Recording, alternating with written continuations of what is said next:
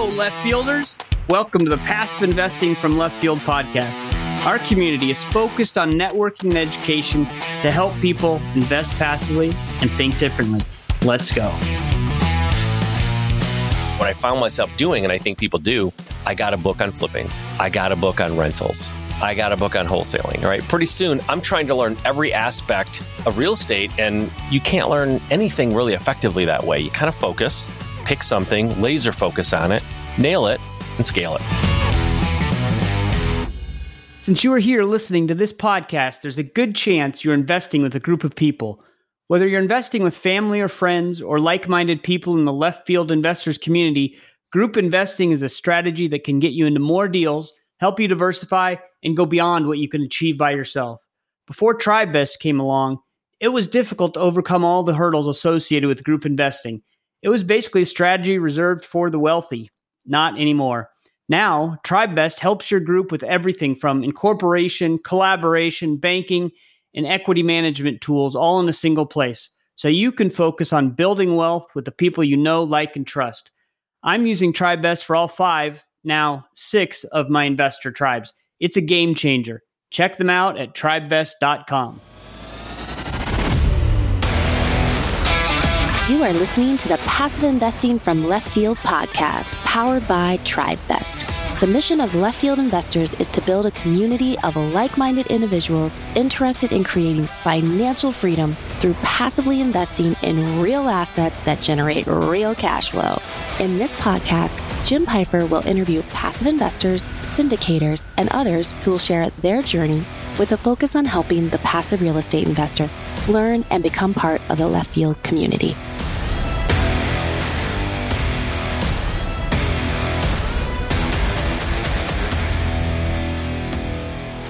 This is Jeremy Roll, and you're listening to the Passive Investing from Left Field podcast.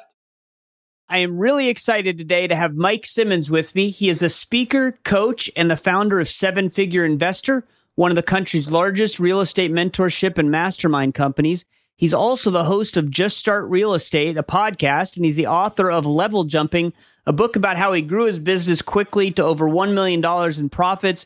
There's a lot of stuff Mike specializes in as a coach and speaker, so I think we're going to get great value from this. Mike, welcome to the Passive Investing from Left Field podcast. Thanks for having me. I appreciate it. I'm excited to be here. Can't wait for the talk. This is going to be fun. Yeah, I totally agree. And the first thing I'd like to do is just kind of hear your journey. How did you figure out finance and real estate is what you want to do? I know you had a job that you weren't satisfied with, and so you went looking for something different. You found real estate, and then presumably you found coaching and entrepreneurship. So I'd just like to kind of hear your journey. How did you get into all that, and how did you get to where you are today? Sure. You mentioned I had a job that I didn't like. That puts me in the category with about 95% of America, right? So nothing unique there. And also, I'm not really unique in the fact that I decided I wanted out and I wanted to do something different or find a way to kind of take back my life. And I discovered real estate back in 2003 and decided that's what I want to do.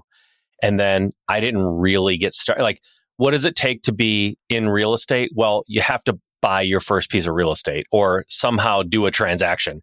And so until you do that, you're just talking, right? You're all talk. And so I was all talk for 5 years. It took me 5 years to go from I want to do this to having the nerve to actually do it. And so most people get stuck in that phase where they know they don't like what they're doing now. They don't like their job or whatever. And they sort of have some idea what they might have to do to get out, but they just don't do it because either they're scared or they tell themselves they don't have time, whatever. But I did that. I was in that place until I just got to the point where going to work one more day without doing something to try to get out of it was more painful than the thought of actually taking a chance and failing, right? Because everyone's afraid of failure. I was afraid of it. But at some point, failure was going to be less painful than just doing the same thing every single day. And so I started taking action. And it was a side hustle for me. I wasn't doing it full time. I was trying to sort of spin up my real estate company while I was working full time at a job that was very demanding. And to be honest, I wasn't doing enough. I sort of wasn't flapping my wings hard enough to get off the ground. I was flapping my wings, but I wasn't really getting off the ground. I was doing deals here and there and making a little bit of money, but it was nothing remarkable. And so I bought my first piece of real estate as a flip property in 2008. And so I always say That's when my company was conceived in 2008. It wasn't really born until about 2013. And the reason and the significance of 2013, I had an incident one day at my work, at my 9 to 5, where I was a project manager in an automotive and setting, and we built seats for the big three. And we were behind on a project, and we had been there all week, well after closing time. Everyone goes home at 5. We were there 8, 9 o'clock at night, working away every single night. And it was Friday, and we'd been there all week. And the client was in the building that night because they were really upset that this project wasn't on time. And the client walked up to me and said, "Why are we so far behind?" And I gave them an honest accounting of why we were behind. And some of it was definitely our fault. But this was a client where they provided a lot of the engineering specs and a lot of the stuff that we needed to do the job. And there were some errors in their work too. And so I said, this is what's happening. This was on us. This was some stuff we got from you that caused some delays. And I just gave him an honest accounting. And he took a step forward, got right up into my face and said, "You are a blank liar. Like, you are a F-bomb liar," right? And I was like, wow, like, I'm here with my crew. We're working our butts off. We haven't seen our wives and kids for the whole week. And we're trying our best to get this ship straight. And all you have to say is that I'm a liar. And I wasn't lying. And so I took a minute to cool down, went to talk to my supervisor who happened to be there. And I said, "Keith, what are we doing? Like, it's 9 o'clock at night. It's a Friday. These guys are burnt out. The client is accusing us of lying. Like, we're not really productive at this point, right? There's a point in your day where you haven't gotten enough sleep. You're just not productive. It's 9 o'clock at night on a Friday. Like, we need to go home." And he looked at me and he goes, "You know what? You need to get your priorities straight." And I was like, wow. And this was a supervisor I really liked. I thought he was a really good guy. He goes, "You need to get your priorities straight." And I said, "You know what? You're right." And I walked out of his office, and he thought I was conceding that he was correct. But really what I was saying was, you're right. My priorities are my wife and kids and my mental health. Like, I don't want to be here anymore. And so that night I decided this little side hustle, real estate that I was doing, was going to be my escape plan for this company. I was going to absolutely start focusing on it and taking it more seriously. And that was going to be my way out. And a year later, I quit my job. A year after that, I went from about a $200,000 business to $1 million business. And I haven't looked back since. And honestly, in that year that I made $1 million in profits, that $1 million, I went back and calculated it, was more money than I had made in the last 20 years working for somebody else. And I did it in a year. And so that was sort of like my ticket out. And it was my proof of concept that I can do this. And honestly, once I started focusing and I started working for myself, I realized this is really what I was meant to do. I was not a good employee. I was opinionated. I was pig-headed. I had better ideas. I wasn't the best. And so I need to be kind of calling my own shots. I need to be hunting for what I eat. I can't wait for someone to bring it to me like I was before. And I would be the worst employee now. I can't even imagine being employed now. It's not even that I don't want to. I don't. But I would be awful. Like, I would have to run the company or I would have to be fired. There's no in between for me anymore.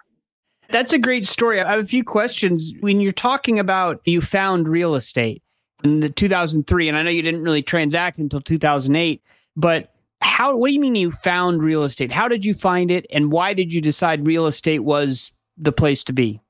It's a really good question. So I was working this 9 to 5 that I knew I didn't like. And I started to get a little bit panicky, like, oh crap. Like, at the time I was 33 and I was like, I am really scared that I'm going to have to do this for the next 20 years, what I'm doing. I'm not happy. And when I sort of looked at my finances, I realized I would have to work until I was 100. Like, I'm never going to be able to retire. I don't make enough. And with cost of living and everything. And so I went on the internet. I went on Google like most people do. And I think back then it was Yahoo actually, but I went on Yahoo. I started typing in search queries like how to invest for retirement and where to invest funds and how do I invest better and all these things. And so the things that came up organically were people teaching you how to invest in the stock market. And so I was like, okay, day trading back then was a hot thing. And so I thought, okay, I'm going to learn about this stock market thing and I'm going to make my money in the stock market. And as I dove into that world and started trying to educate myself, I was so bored. It was like reading insurance manuals to me. I just could not get into it. Next thing you know, I'm looking up stock and how to trade stocks and what does this all mean? And then an hour later, if you looked at my screen, it's like, well, you're looking at ESPN, you're reading box scores. Like, what are you doing? Because I got so bored, I kept drifting. But if you search investing for retirement, how do people invest successfully? If you go far enough down, you'll start seeing real estate as what people are talking about. And once I stumbled on that, I went low enough in the Yahoo search to find real estate. I started finding these websites. And back then, there were a lot of websites and things where people would tell success stories. And so I just became a success story junkie in real estate. And I'm reading about all these people, how they did it, what they did. And I realized I would lose myself for hours in real estate and how people created successful companies and how do you invest in real estate. I never got tired of it. I was insatiable for that content. And so I just kept going down that rabbit hole. And I decided 2003, like, yes, this is me. This all sounds great. This is exactly what I want to do. But fear, people's natural tendency to not do something that's going to hurt themselves, kept me from being in the game. And I regret it. I've actually done the math and went back and said, if I had actually started in 2003 like I did in 2008, how much farther ahead would I be? How much money did I leave on the table by waiting for 5 years? And I know the number. It's $3.1 million. That's what I left on the table by not getting started sooner. Assuming there's still going to be a ramp up. I'm not going to know everything right at the beginning. But still, if I had started 5 years earlier, that's an approximation of what I probably have left on the table conservatively. And so time costs, man. There's a value and a cost to time and opportunity costs. So if I'd started early, it'd be much better. But that's how I found real estate. I was looking for anything. I had to scroll past the stock market and stocks. I couldn't bear the thought of doing that because it was painfully boring to me. And as I kept scrolling for what else, real estate started showing up and I was hooked. That's great. It reminds me, when's the best time to plant a tree? Well, it's 30 years ago. And if you didn't do it 30 years ago, it's now. I think that's what a lot of people need to do with this real estate is you got to take action. And so that flows nicely into my next question. You said you were stuck for 5 years, right? From 2003 to 2008. And it was failure seemed less painful than going to work again. And that was what got you unstuck. But can you talk a little bit more? Because I think so many people are stuck. They know what they want to do, but taking that first step is the hardest. That's the 0 to 1 thing, right? But once you've taken that first step, all the others are easier. So aside from just the finally figuring out that failure was less painful than doing what you continue to do, how did you get unstuck? How did you all right, I'm going to jump into this first one? Well, part of the reason I was able to procrastinate and make excuses and be afraid, the reason was nobody knew what I wanted to do. I didn't tell anybody that I wanted to do real estate, kept it to myself, right? And so there was no accountability at all. When I woke up, next day, 5 days later, a year later, and I hadn't done anything, there was nobody saying, hey, what about this real estate thing? Have you got started? What are you doing? Tell me about it. Like nobody was holding me accountable, not even my wife. And so it's easy to procrastinate or live in fear when you do it in silence. It's not easy, but it doesn't push you to do anything because there's nobody knows, right? So these people who go on Facebook and Instagram and TikTok, and they make these New Year's resolution videos. You may or may not be the person who likes putting yourself out there like that. But the actual value of doing that is there's something that happens inside of you when you announce your intentions to the world. It becomes much harder to ignore them and not do it, right? You want to get in shape and lose 30 pounds by the end of the year?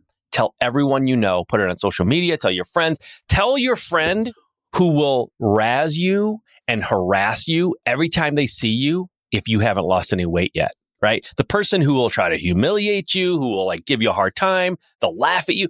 Tell that person because there's nothing more motivating than avoiding that, right? We all want to avoid embarrassment. We want to avoid shame. Well, put yourself out there. So that was one thing. I didn't tell anybody what I wanted to do. One of the other things was most people hide behind education. And by that, I mean, they say to themselves, I want to be a real estate investor, but I'm responsible. I'm going to do my due diligence and I'm going to read books and I'm going to educate myself because I don't want to lose money. And that's the prudent thing to do. And that's true to an extent. You need to understand what you're doing to an extent, but you can use that excuse indefinitely, right? Year later, have you done anything yet? No, but listen, man, this is real estate. There's a lot of money being transacted. I don't want to lose money. I had this seminar I'm going to go to in 6 months, and that's going to be really helpful for me. And you can do that forever. And I did it for 5 years. I told myself I was educating myself, and I hid behind that excuse in my own brain. I hid behind that excuse for years that I was educating myself. I was procrastinating. The fact of the matter is, in real estate, there is a lot at stake. But you don't have to know how to get from A to Z. You need to know how to get from A to B. And when you get to B, you need to know how to get to C. And when you get to C, you know how to get to D, right? You just need to know the next step or two. You don't have to understand the entire thing. I still don't understand all of real estate investing, right? Somebody tells me they're investing in notes. I understand at a high level. Conceptually, I get it. I don't invest in notes. So I don't know that world. I don't need to know that world until I'm getting ready to invest in notes. But what I found myself doing, and I think people do, I got a book on flipping. I got a book on rentals. I got a book on wholesaling, right? Pretty soon, I'm trying to learn every aspect of real estate, and you can't learn anything really effectively that way. You kind of focus, pick something, laser focus on it, nail it, and scale it. Yeah, that's great advice, because I think what happens is if you pick something, you might find out it's not for you, or it is. Like I started the same way as you. I flipped a house and we made hundreds of dollars, right? We joke about that because when you flip a house, if you're making hundreds of dollars, you're losing a bunch of money, right? And so we figured out that's not for us. And then we went to rentals and we did okay and got better and better. And then we finally found, okay, real estate syndications, passive investing, that's where my strength is. And so I'm all in. But it took me a while to find that. And the other thing that you mentioned is about losing money, right?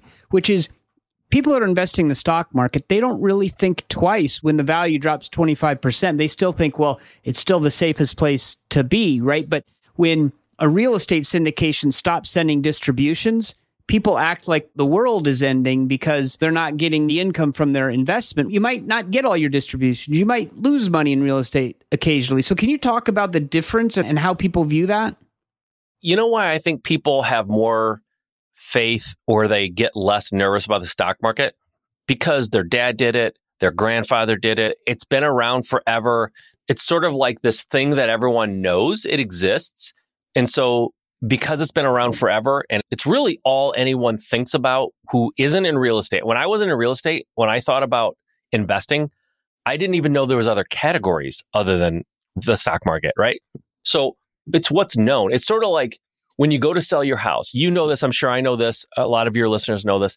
If I were going to buy a property, a rental property, if I wanted to sell it, the likelihood of me using a realtor is pretty low, or at least a traditional use, right? Maybe like a flat fee listing or something, because real estate is demystified for us. It's not this scary black box that we don't understand, but most people just go to a realtor. And half the time, it's a part-time realtor who doesn't really know it. And they're putting it on the MLS. And that's pretty much all they're doing. But that's what they know. That's all they know. Or when they want to sell their house, what do? They go to a realtor. They don't realize that there are these people like you and I who will buy it off market. And it's absolutely safe. And you don't have to pay a realtor commission if you just want to sell your house necessarily. And so the stock market is this known commodity. It's been around forever. Wall Street, and you kind of know where that is. Like, it's all people know. But real estate, you're right. First of all, a multifamily building will not vaporize into thin air like a stock can, right? Your stock that you're investing in you're investing in an idea.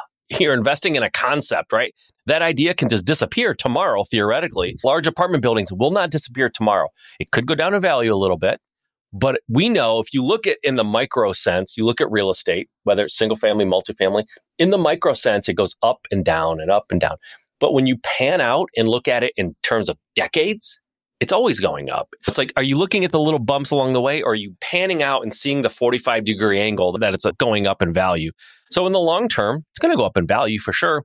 If you're buying and selling real estate on a daily basis, yeah, you have to be careful. It goes up and down, but it never disappears, right? We're not in the multiverse where things just happen in weird ways. It's like a house that's sitting there will be sitting there tomorrow too, right? May go up in value, may go down, but it's still sitting there. It's tangible. It's so much safer than the stock market. You know this, I know this, right? People ask me all the time, like, where do you invest? Like, real estate? And they're like, we don't invest in the stock market. No, I really don't. And you can for diversification purposes if you want. But if I have to put all my chips on something, it sure as shooting is not going to be it's not going to be the stock market. It's going to be real estate. Yeah, I'm all in there with you as well. So talking about real estate, then you said you started with a flip. What happened next? What's your focus now and how did you get there? Started with flipping. Again, it's all I knew. I didn't know there was anything else. I mean, I know there's intellectually, I understand people hold rentals, but my thought was I don't have the money to buy a rental. I don't have that kind of money, right?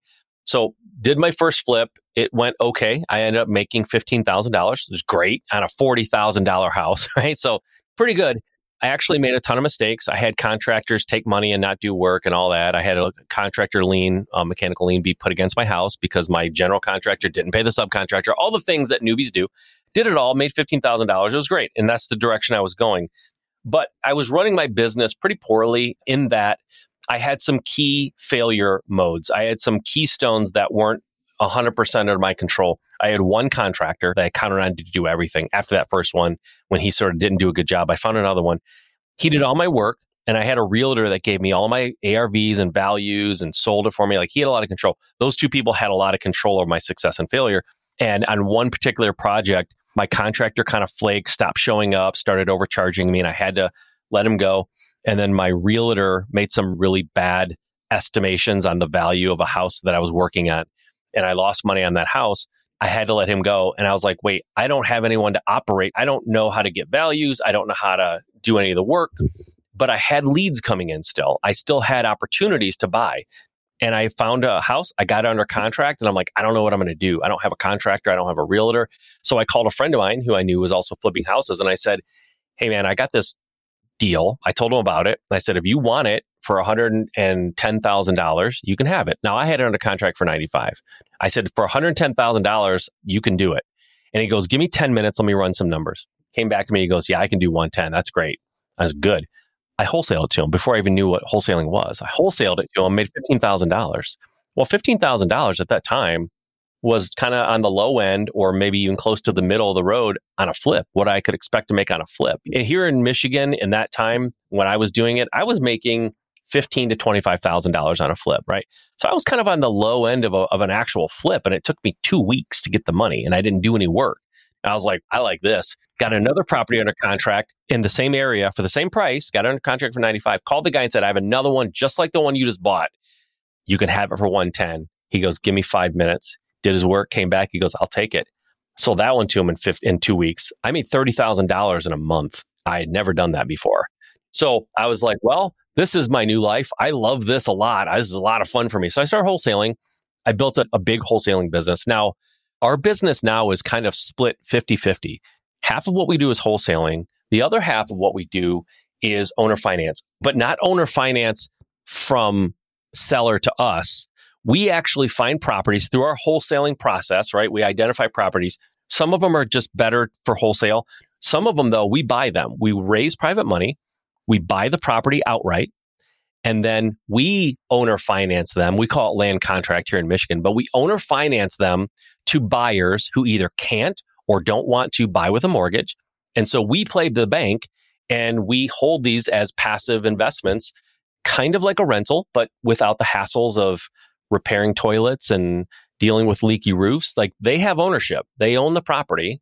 We're just playing the bank, and we hold the note. And we've been doing that now for about a year, and we have about 25 of those. And our goal this year is to get up to 75. So we want 50 more this year.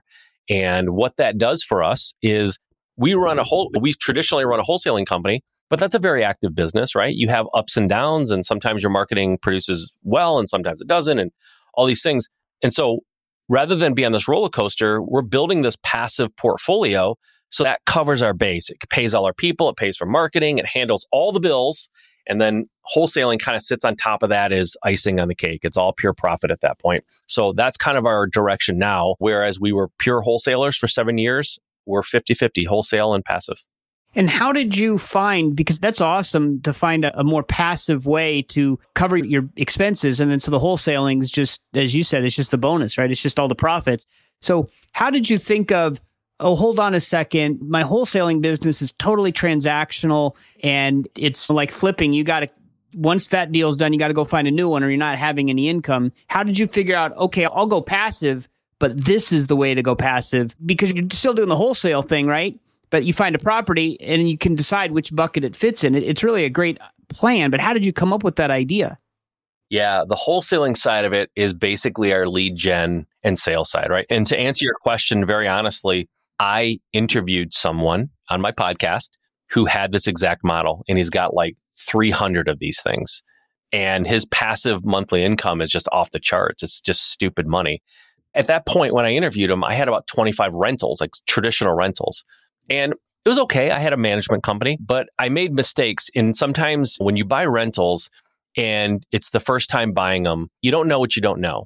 And all the things I didn't know about how to properly buy, renovate, and manage rentals started to come back to bite me like 5 years later. And so when I was talking to this guy who kind of laid out the model that I'm using now, I was in the process of some of these deferred maintenance things that I bought in wrong places. I didn't do the right renovation sometimes when I bought these rentals. All these costs and all these expenses were starting to unfold. And I was starting to have all these calls from my management company. And I was a little bit stressed.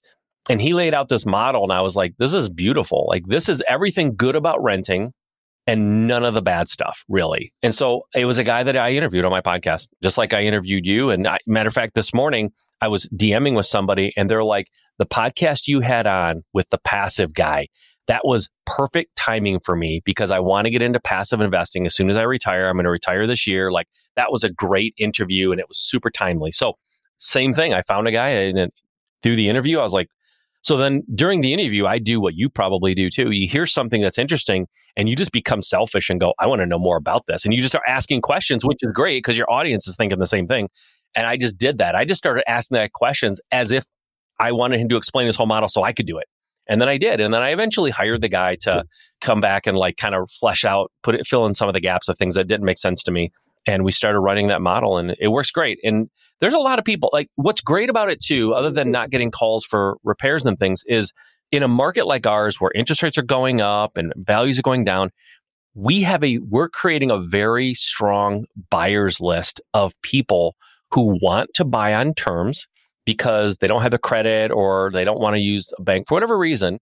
And a lot of times these are like people who work for companies that pay them in cash, or maybe they're an entrepreneur and so they don't have great income verification, but they have big down payments and they have a great history of paying the rent that they've been paying, but they just don't want to get a mortgage for whatever reason.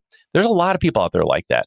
And so as banks start tightening up their lending policies and things like that, we're getting more and more people coming to us. We have a huge community of people that are waiting for our next property. So when we get a property that we want to sell on terms, it's almost a bidding war more than it is begging people to buy it. Madison Investing is on a mission to democratize passive investing and make private real estate syndications and funds accessible to all accredited investors. To do so, Madison Investing developed Blueprint, a 7-part course that educates investors on how to develop an effective passive real estate investment strategy. Learn how syndications and funds offer investors a way to own a part of multifamily properties, self-storage businesses, and other asset classes with limited liability and potential for regular distributions while achieving strong ROI. For a limited time, Madison Investing is offering our listeners Blueprint for free at MadisonInvesting.com/Blueprint. Madison Investing CEO Spencer Hilligoss is a registered representative of Finalis Securities, LLC, member of FINRA and SIPC. Investing in real estate while capable of producing attractive returns entails a high degree of risk, including illiquidity of the investment and loss of principal. Self-storage has been one of the fastest growing real estate sectors for 4 decades straight. With inflation on the rise, it may be the hedge you're looking for. Spartan Investment Group identifies low-risk, value-add investment opportunities in commercial real estate. Their private debt and equity opportunities offer stable monthly payments and predictable returns. And since they put every investment through a 700-plus point due diligence checklist, you can invest with confidence. To learn more, visit spartan-investors.com. I was going to ask you how you find your buyers, but it looks like they're finding you. So the difference then, I guess, between the wholesale and the ones you sell, the wholesale, you don't have to do much to them. So are you rehabbing and fixing up all these properties before you sell them to the new owners? Sometimes. If they're not livable, certainly we're rehabbing them. If they're in good shape, but just dated, a lot of times we're not, because we're also not selling them at full value. So we're selling them undervalued. They're getting instant equity, and they can do that sweat equity themselves and save a little bit of money. So the move is typically, if this house is just a dumpster fire, we got to go in there and fix it up. We got to make it right and make sure it's livable. If it's in good shape, but it was like grandma's house, it hasn't been updated since the 80s or early 90s, but everything works and it's clean and sanitary and the heater works and all that, then usually we're not doing anything to it at all. And people are excited to go in there and be able to do some of the work themselves and have instant equity. These mortgages, are you doing 30-year notes or is it shorter term notes, higher interest than the market? What is that side of it like? It's a 30-year amortization with a 5-year balloon, and we are higher than market. We're usually around 10 or 11% interest, which sounded outrageous when we were at 3% than normally. But now that interest rates are going up, it's not that big of a deal. But we make sure that they're not paying more than they would be paying for rent in that neighborhood, right? So for the same price as rent, they can actually own the house and work toward homeowner. I mean, they own it from day one, but like the idea is that they're going to refi and lower their interest rate. So that's the goal. I mean, what happens at the 5-year mark? They're not going to have the cash probably to pay for that. So is that when they go to a traditional bank? Yeah, they go to a traditional bank at that point. At some point, the goal is that they're going to refi out of it. But if they don't, we're going to probably extend them for another couple of years until they can get it together. And that's fine. It's a good problem to have, right? But if they cash out, it's great. We'll take that money and rinse and repeat. But the idea for us is we know for our business, we need to get up to about 150 of these eventually. So over the next 2 or 3 years, we'll hit our goal of being 100% self-sufficient on passive income. And these things will pop every once in a while and we'll get a little influx of cash. We'll go out and buy more and just keep moving along. And you fund your business through investors. Are those equity partners or are they like private lenders? Private lenders. Yep. We're borrowing money at 7-8%. And we're loaning out we're owner financing at 11. So there's a little bit of arbitrage there. We're selling it for more than we bought it for in most cases because we have a wholesaling arm. So we know how to buy it 40 or 50 cents on the dollar. We're selling it at 70 or 80 cents on the dollar. And there's a little arbitrage there with the interest. Has the private lending market, has that changed at all with these interest rates rising? Is private money getting more expensive or are they just kind of holding? Because it seems like for me, I do a little bit of private lending and I haven't been able to push my rates hardly at all. The interest rates have gone up and I'm still at the same spot I was 3 years ago, pretty much. I guess it depends on what spot you were at 3 years ago. If you were charging 15% 3 years ago, yes, it's hard to go higher. If you were charging 6% 3 years ago, you should absolutely be getting more. The answer to your question is it depends on who I'm borrowing the money from. If they're in the real estate world and understand real estate, the rates are going to be typically higher. Honestly, I prefer to borrow money from high net worth individuals who are not in real estate, who think that 7% is amazing to get that month in, month out, year in, year out without any fluctuation, right? Because the fact of the matter is, even private lenders who want to charge 10, if you're going to charge 10%, and let's just say you're loaning to fix and flip people, right? You're doing private lending, fix and flip, you're charging 10%. But your money is only working 8 months out of the year or 9 months out of the year because somebody uses it, they pay it back. It takes you 2 or 3 months to figure out who you're going to lend it to again. And by the time you do it, it's another. You're not making 10%. You're making 7% or 8%, right? Like you're not making 10%. And so somebody like that who doesn't want the hassles of the money coming, going back and paperwork and underwriting and all this stuff, wiring and all this stuff, I'll give you 7% in perpetuity, right? Just lend us your money. There'll be no back and forth. And then you don't have to worry about it. And it is a good option if you think of it that way, right? But they go, I want 10% and I loan 10%. Yeah. How many months out of the year on average is it actually working? 9, 10? If you're lucky, you're making 8% or 9%. You're not making 10. So those are the folks I like. If it could be something in real estate, that's who I want to do it from. I want to borrow from. Otherwise, borrowing from like a dentist or a lawyer. I have a lawyer friend who loans me money at 7%. He's ecstatic. He just thinks he is killing it, right? And he is. He's doing great. He is. He doesn't want to learn real estate. He doesn't want to understand that industry to the extent that he could get a few more percentages. He doesn't have time for it.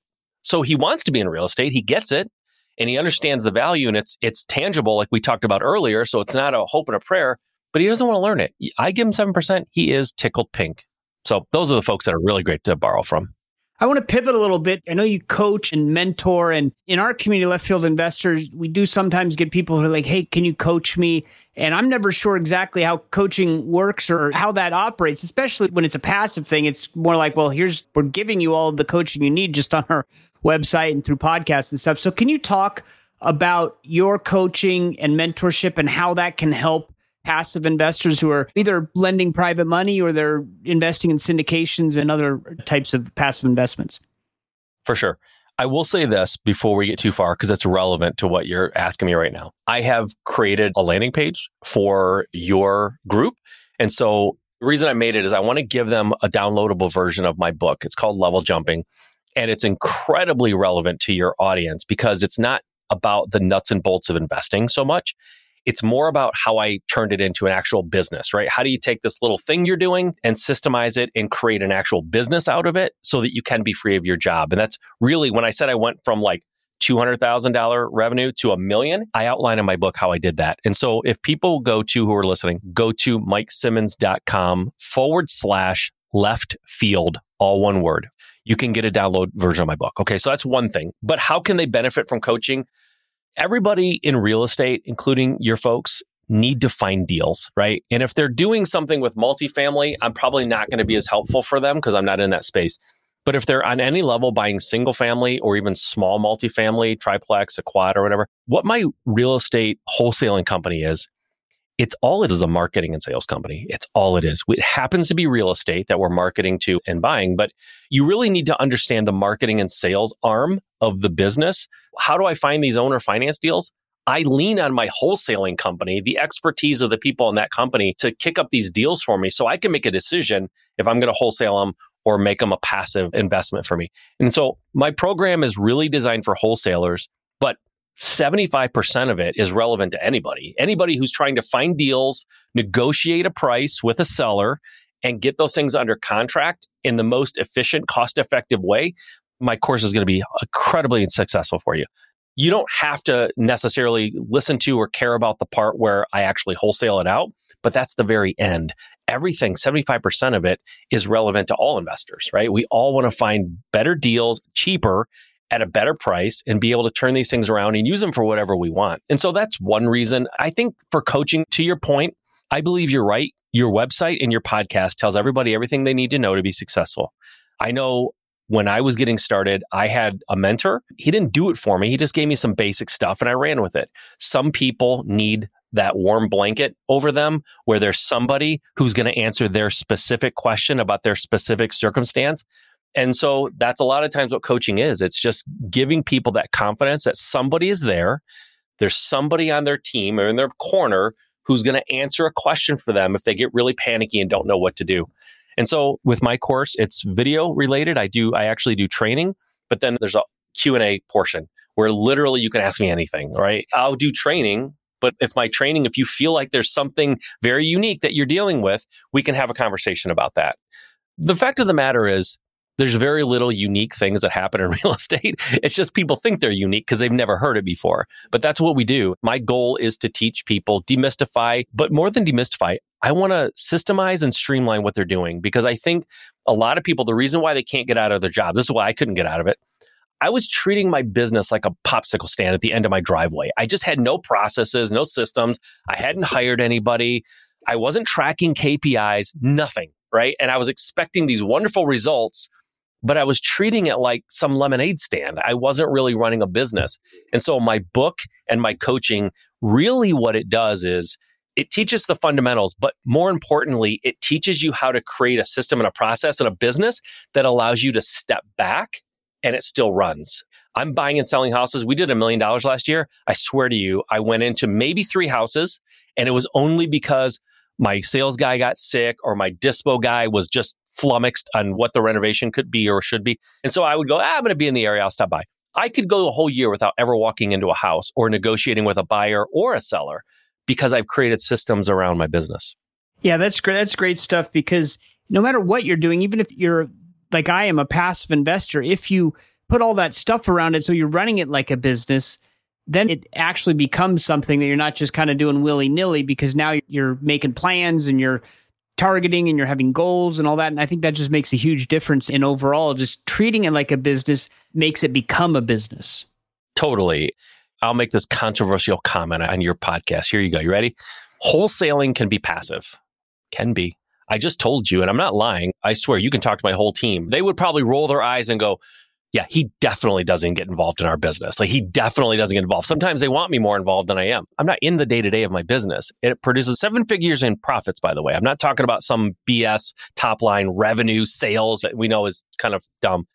It creates $1 million in profits and I'm not in it. It's passive. Now, it is transactional. And so if you say, but you said you do this other thing, right? Because it is transactional. You are correct. The houses that we wholesale this month are not helping us next month. We need to go find more property. So we have to continuously hunt, but it's passive. I run a passive wholesaling company. And that is, people would argue with me that it's not passive.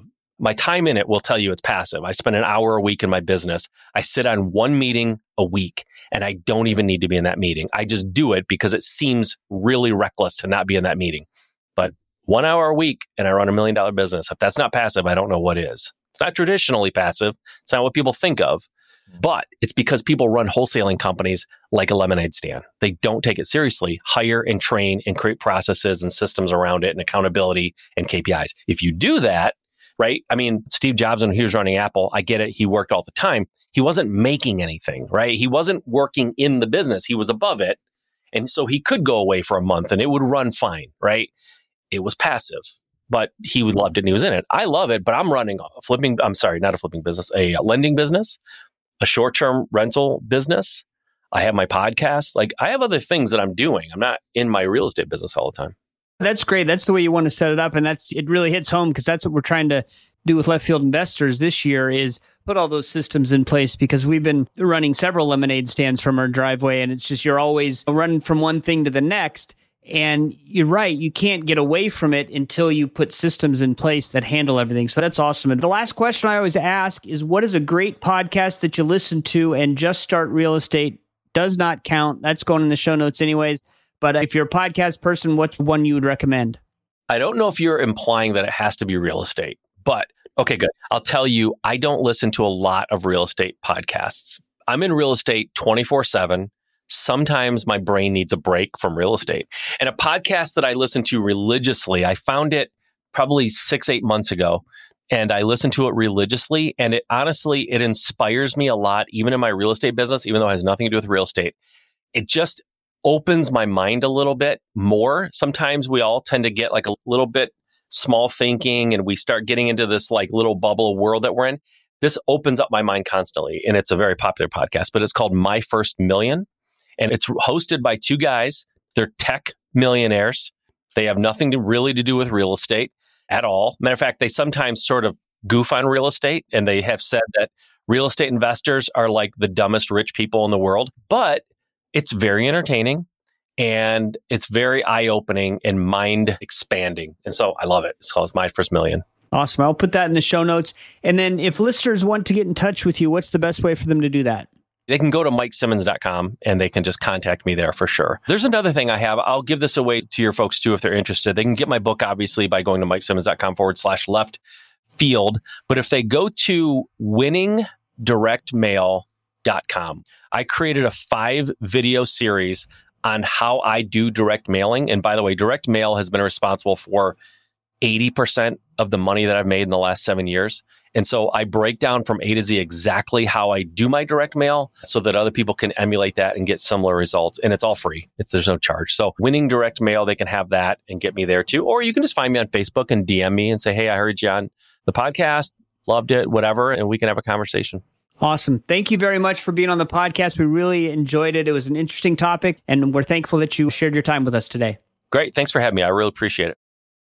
Hi, this is Zach Haptonstall, CEO and co-founder of Rise 48 Equity. At Rise 48, we partner with investors like you to purchase large apartment buildings that we renovate to increase the value and create a profit margin for our investors through monthly passive cash flow distributions and profits on sale.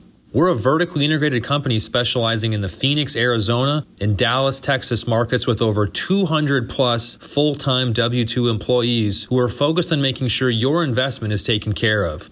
To learn more about Rise 48 Equity's multifamily investments, schedule a call with me at rise48equity.com/invest. Do you love coffee? Have you ever wanted to invest directly in the coffee industry? You can invest now in the #1 largest coffee producer in the country of Colombia, the Green Coffee Company. Headquartered in the U.S., they are now Colombia's largest coffee producer and have opened their $100 million Series C funding round to accredited investors. The Green Coffee Company has over 7 million coffee trees and is on track for a 2026 sale or IPO, projecting an 11x ROI for investors. Discounts are available for early funding, but there's limited capacity available. To invest, visit legacy-group.co and click the Current Offerings tab. That's the Current Offerings tab at legacy-group.co. It was definitely a different episode than we normally have, which is fantastic. I love a lot of the mindset stuff and a different approach to doing business, the wholesaling to the selling the properties. I thought that was really fascinating. But a couple of things he said, he was at a point where failing at real estate seemed less painful than doing the same thing over and over in his job because he just wasn't happy in his job. And that really resonated with me because I always told myself that if I was ever working a job and I just hated going in every morning, that I would quit. And I actually did that with my first job after 12 years. I quit on April 1st, which I don't recommend that because people think you're playing a joke on them. But I haven't been back since, so I think they finally figured it out after almost 20 years. But so that was really powerful for me. Failure was less painful, so it finally got him to take action. And that's the key, right? You got to take action. And he didn't say this exactly, but the value of time, and you need to use it wisely. And he was talking about that. You really need to think about what you're doing, put a value on it, and just take some action and go for it. The other thing he mentioned was accountability. And I was thinking about things as he said it is, if you're going to do something and you really want to do it, it's helpful to announce it to the world. It's scary to announce it to the world, but it's helpful because if you say, hey world, I'm going to lose 10 pounds and the next time they see you, you've gained 10 pounds, but you're going to feel like, I didn't get done what I said. And so I think getting it out and not just keeping it in internally when you have a goal, whether it's real estate or health or finances, whatever it is, it's helpful to share that with people that can help you be accountable, and not necessarily in a bad way, but just accountable, which can get you unstuck. It can get you to start, and you got to start somewhere. You got to take action, and that is critical. And he also talked about you want to be the one that is in control of your own success. That's also why entrepreneurship is so popular, I think, within our group, and these additional income streams and creating your own businesses. It's giving you operational control over your success. It's allowing you to make the decisions and you to be successful because you chose to. And that kind of goes into how he ended it, was making your business, your passive investing or whatever it is, turn it into a business. And that's what we're finding with LFI, and that's what I'm finding with my own personal passive investing, is the more I can systematize and put things in places so I'm running it like a business, the less time it takes, because now I can assign other people tasks and have them do them. And then I'm kind of being the one that is doing, they call it the $200 an hour tasks, and farming out the $10 an hour tasks. So I think that was pretty powerful, is to make it into a business so you really are understanding what you're doing and putting procedures in place so you can be more successful. So fascinating podcast. Really appreciate Mike being on, and we will, as always, we'll keep an eye on him and see what else he gets into, because he's definitely got a lot of interesting thoughts and ideas. So that's it for this time. We'll see you next time in the left field.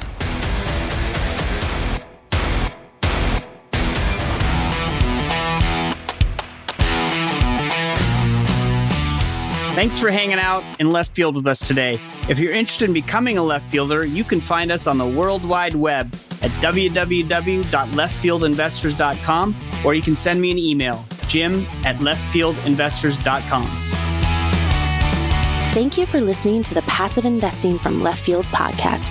If you enjoy the show, please go to Apple Podcasts or wherever you listen to podcasts and rate and review the show.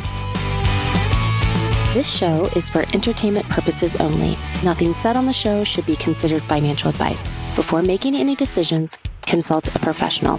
This show is copyrighted by Passive Investing from Left Field and Left Field Investors.